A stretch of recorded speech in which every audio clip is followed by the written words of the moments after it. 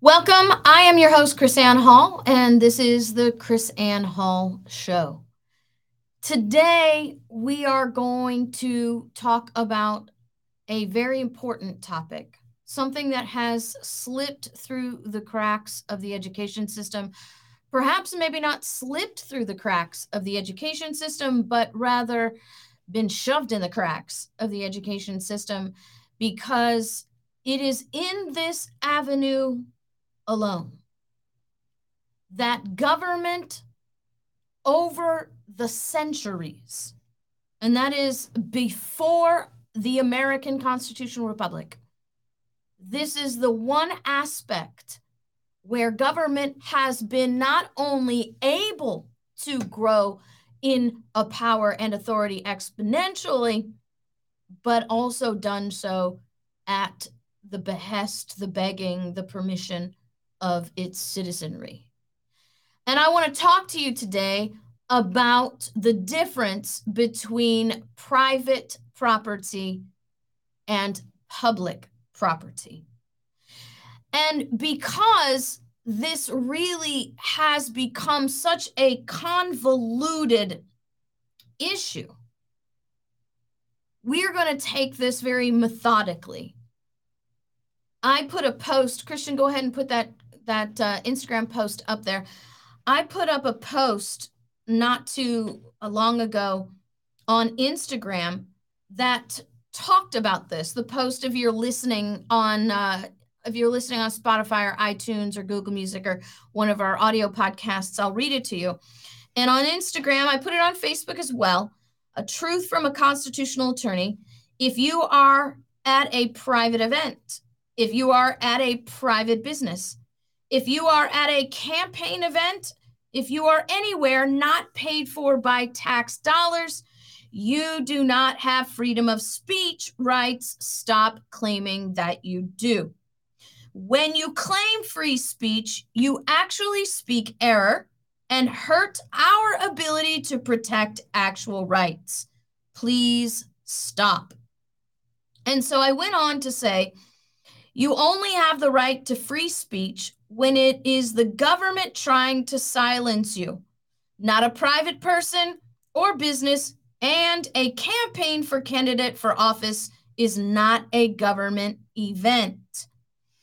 Now, let me just go ahead and tell you, we are not going to be able to get into the finer details of this on this show. That's not what the show is designed to do.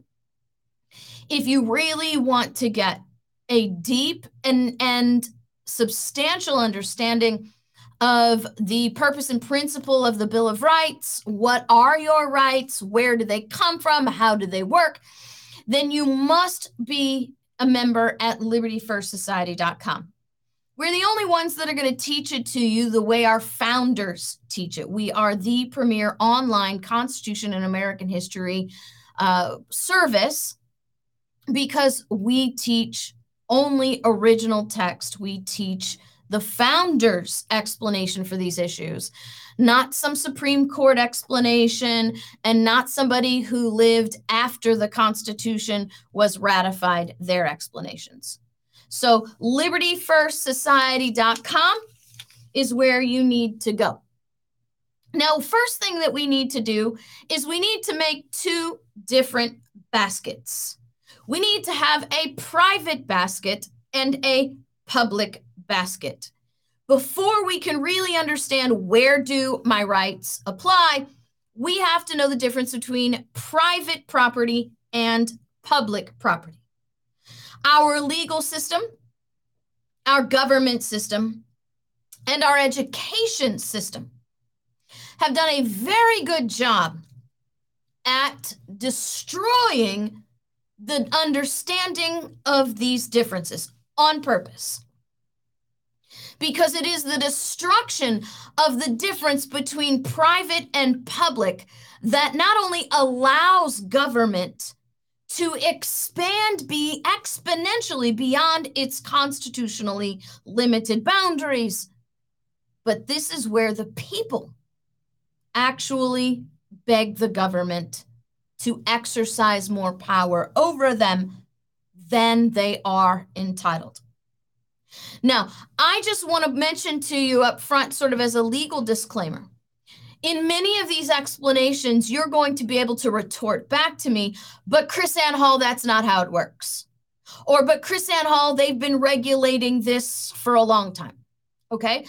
Just because they've been doing it doesn't make it right. Just because we've allowed them to do it doesn't make it constitutional. So what I am trying to teach today is, how is it really supposed to work? In America's constitutional republic, what is the design? And I will tell you, what is the essential understanding between the difference of public and private that ensures that our constitutions operate and are applied properly? And believe it or not, despite the confusion and the miseducation and the disinformation and the misunderstanding, the definitions are very simple. A private property is a property that is owned and maintained or paid for using private funds. That's private property. Public property is property that is paid and maintained using tax dollars.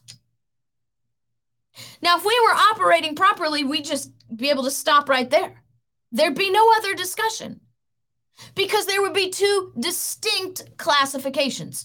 Private property is property that is owned, paid for, maintained with private money. Public property is maintained and run with tax dollars. The problem is we've allowed that to become muddied. There has been intertangling, intertwining, and misapplication of these terms to the point that government now calls what is private public and what is public private. So when we're working with these very true yet simple definitions, private property is paid and maintained and owned with private money. Public property is paid, maintained, and run with tax dollars. Then you can understand where your rights apply. You do not have a security of rights on someone's private property, because private property carries its own rights. When I own a piece of property, my rights supersede yours on that property. There ought to be no debate, no question over that. If I have a house, my private property rights supersede anyone's rights in my house, in my yard. You do not have a right to come into my yard and speak your mind and say whatever you want. In my yard, I have a superseding right that can tell you, I don't want to hear what you have to say, get off my property, or I will have you removed from my property, because it is my property and my rights supersede yours. Now, understanding that, you have to understand that private property rights extend beyond your home. For example, if you own a business, your business is your private property. If you own a restaurant, if you own a gas station, if you own a grocery store, if you own a social media platform, that is your private property, because that property has been bought and paid for with your private dollars. Now, maybe you borrowed from the bank, maybe the bank owns part of your property, but that is not taxpayer dollars. It is private property money, which means in my store, in my gas station, on my social media platform, My personal property rights supersede yours. Now, I may give you permission to come on my property. I may invite you to come in my store. I may invite you to participate in my social media platform. But upon that invitation, you must comply with certain restrictions. And the ultimate understanding that I am the ultimate overseer of my property. And unless we have engaged in a written contract or a written lease agreement, I have the private property right in my business to, number one, refuse service, and number two, refuse to allow you to speak your mind. I have a private property right in my business. You do not have a right to be in my business. And I saw that during the mask mandates, during the COVID shutdowns and all of these things, that really a lot of people were confused about that. You don't have a right to be in Whole Foods Market. You don't have a right to be in Costco. You don't have a right to be in Publix. The owners of those businesses, they have the rights that supersede yours, and they are allowed to establish the terms and conditions upon which you may enter and remain on their property.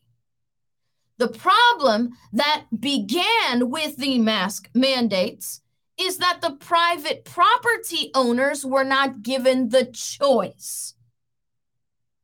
You had a government agent telling the private property owner the terms and conditions upon which they could allow people on your property. The government mandates on private property were unconstitutional. And I have studied the constitutions of all 50 states, and I have taught the constitutions of all 50 states. And I have shown through the constitutions of all 50 states that all the mask mandates by government, to include vaccination mandates by government, are completely and totally unconstitutional. However, a private business owner has the private property right to establish the terms and conditions on their own choice, because I don't have a right to be in their business. And if you don't like their business, you have a right to take your business elsewhere.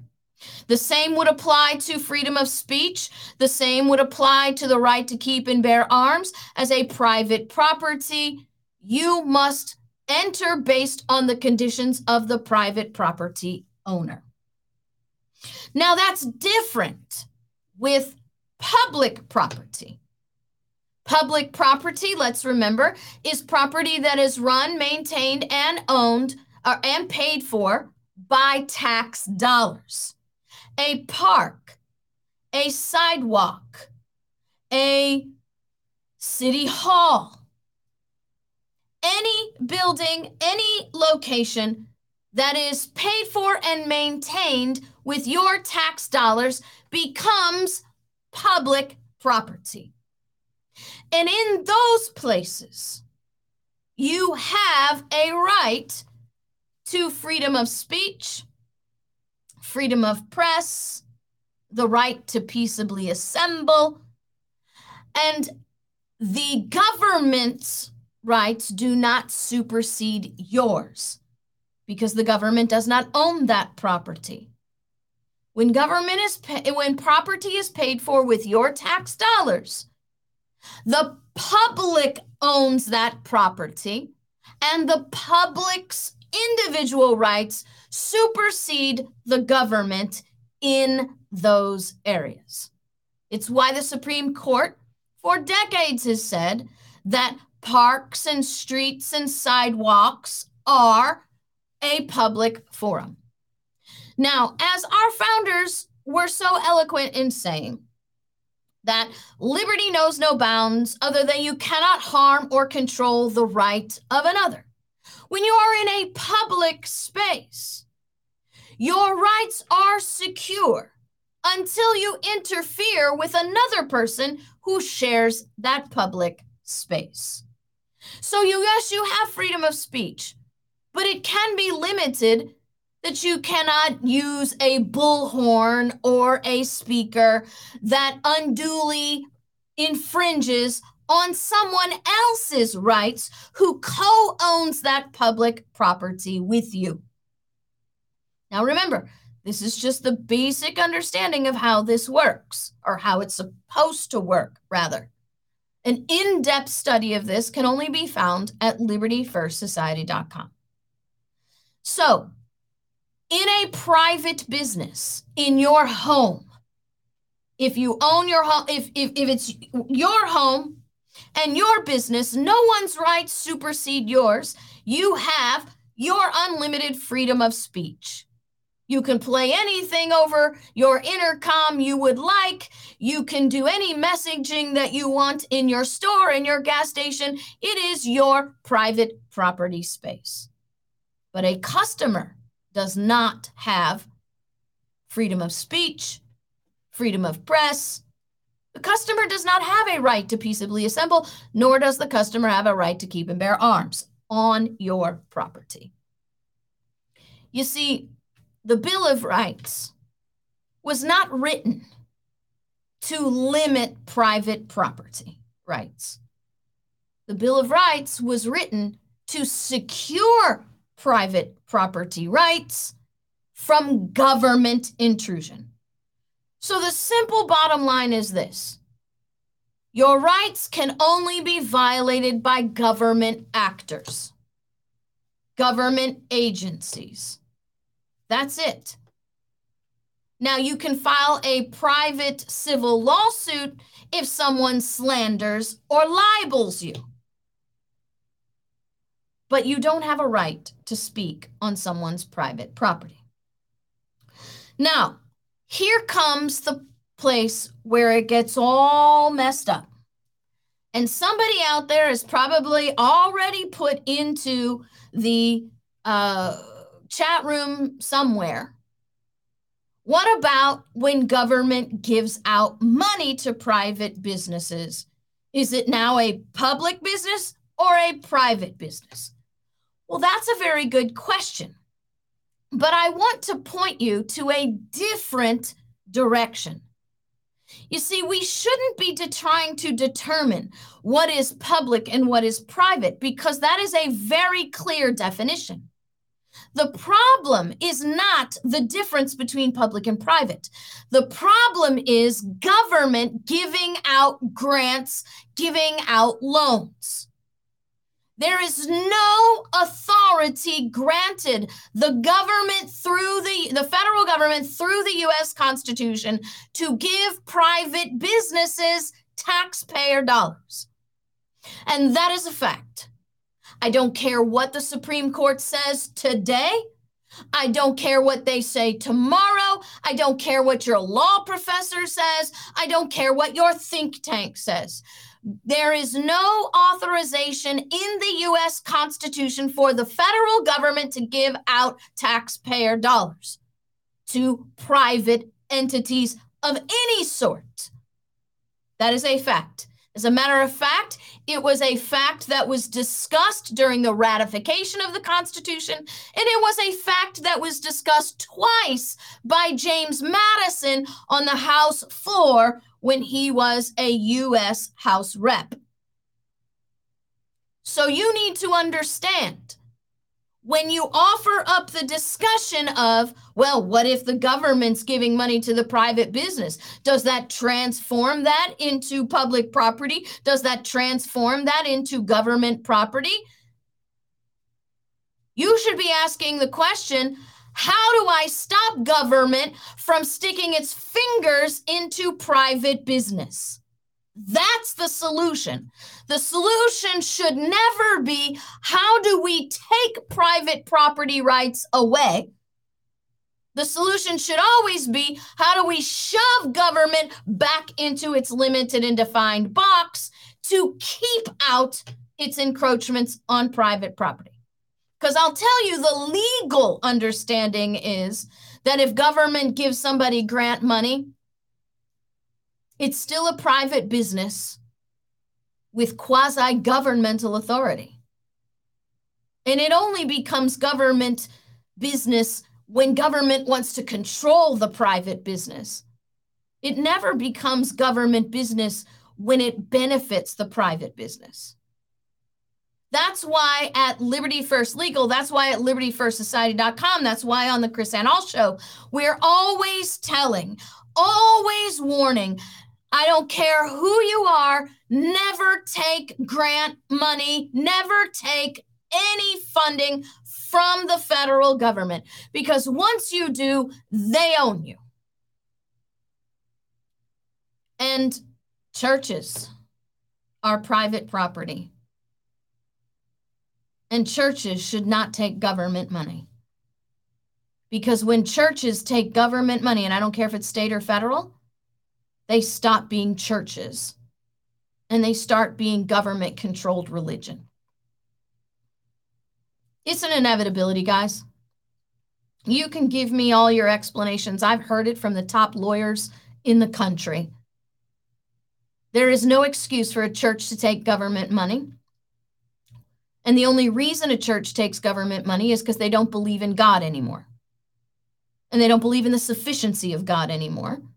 And they've decided to replace God with government. That's the only reason a church would take any government money. At Liberty First Legal, we will never fight for a church to be able to take government money. There are other law firms that will do that. And hey, to each his own. I'm not going to criticize.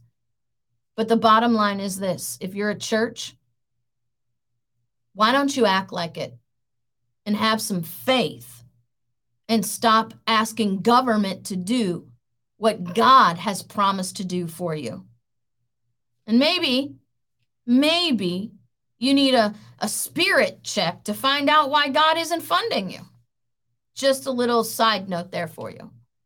Now, the last complication that comes in is this classification by government of what is private and what is public, right? So you have the easy squeezy public accommodation thing, right? So if you open your doors to the public and let them in, the government and the legal system says you're public. No, that is not true. And we should have never accepted that to be true, period. Or I've heard people say, well, if you're listed in the stock market and you trade stocks publicly, you're a public business. No, you're not. No, you're not. You're a private business that is contracting with other private investors. Remember, public is paid with tax dollars, paid and maintained with tax dollars. Just because you open your doors does not make you public.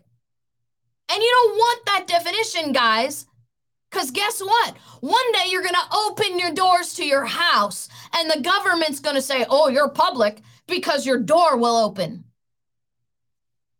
That's how communism works, guys. That's not hyperbole.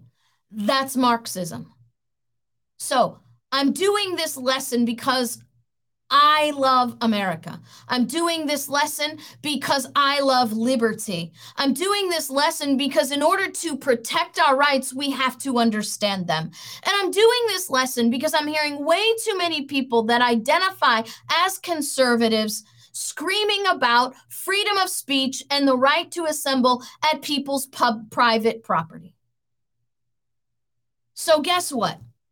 If you have a candidate that's running for office, that candidate's campaign fundraiser, that candidate's rally is not paid by tax dollars. It is a private event. You do not have a freedom of speech, a right to peaceably assemble at someone's private campaign event. And I realize this may be unsettling because it goes against what people have been taught. But I want you to understand, we've been taught the wrong things for so very long because it benefits government. When we lack understanding of the true separation between private and public, then government owns and controls everything. And that was never supposed to happen. If you want a little insight, I'll give you a little bonus for your educational dollar. You need to go read James Madison's essay written in 1792 on property. If you want a better understanding of that essay, go to libertyfirstsociety.com. I can teach you on that. But there is a first source for you. James Madison's essay on property, written in 1792. You need to know these things. Because you see, the excuse of we've done it wrong for a long time is just that. It's a pathetic excuse. What we need to do is learn the right thing and start doing the right thing now. Start demanding the right thing now. Start working towards the right thing now. Start educating towards the right thing now. Because until we get educated on the right things, we will continue to allow the wrong things and maybe even ask for them. I mean, think about PPP. How many people were begging for stimulus checks? How many people were begging for money for their businesses? How many people are out there begging for farm subsidies, for industry businesses to have subsidies? Look, number one, there's no constitutional authority to take my money and give it to someone else in the name of charity or subsidies or PPP or whatever P you want to talk about. There is no constitutional authority for that. And we are begging for government to own us. Every time the government gives us money, we actually become indentured servants. Number one, who pays the piper dictates the tune. Number two, human nature says, you're not going to bite the hand that supplies you. And they know that. That's why the education system teaches that government is your provider and teaches you on purpose. There is no distinction between private and public. Well, I hope I've at least done a little bit to clear the air here. Again, for a better study on this, you need to go to libertyfirstsociety.com. But there were so many questions when I posted that on Instagram and Facebook, I decided that a video was necessary. This is just the surface, guys. But we got to start somewhere. We've got to understand there is a clear distinction between public and private. And it is the dissolving of that separation that actually increases the size and power and authority of government over our lives and is working to destroy our individual liberties. Thank you so much for joining me today. This has been a little bit of a different show for me because it was single topic. We didn't go through any of our commercials and our videos or anything, but I do want to thank you for joining me, and we look forward to seeing you next time.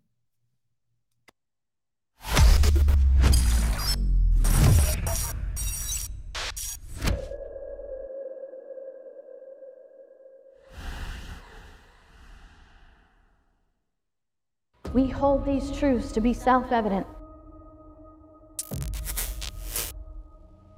that all men are created equal and endowed by their Creator with certain alienable rights. We have a power. And we've raised a spoiled brat representative government that needs to be taken to the woodshed. Are you satisfied with a government that owns you? There are churches who refuse to allow us to use their facilities to teach.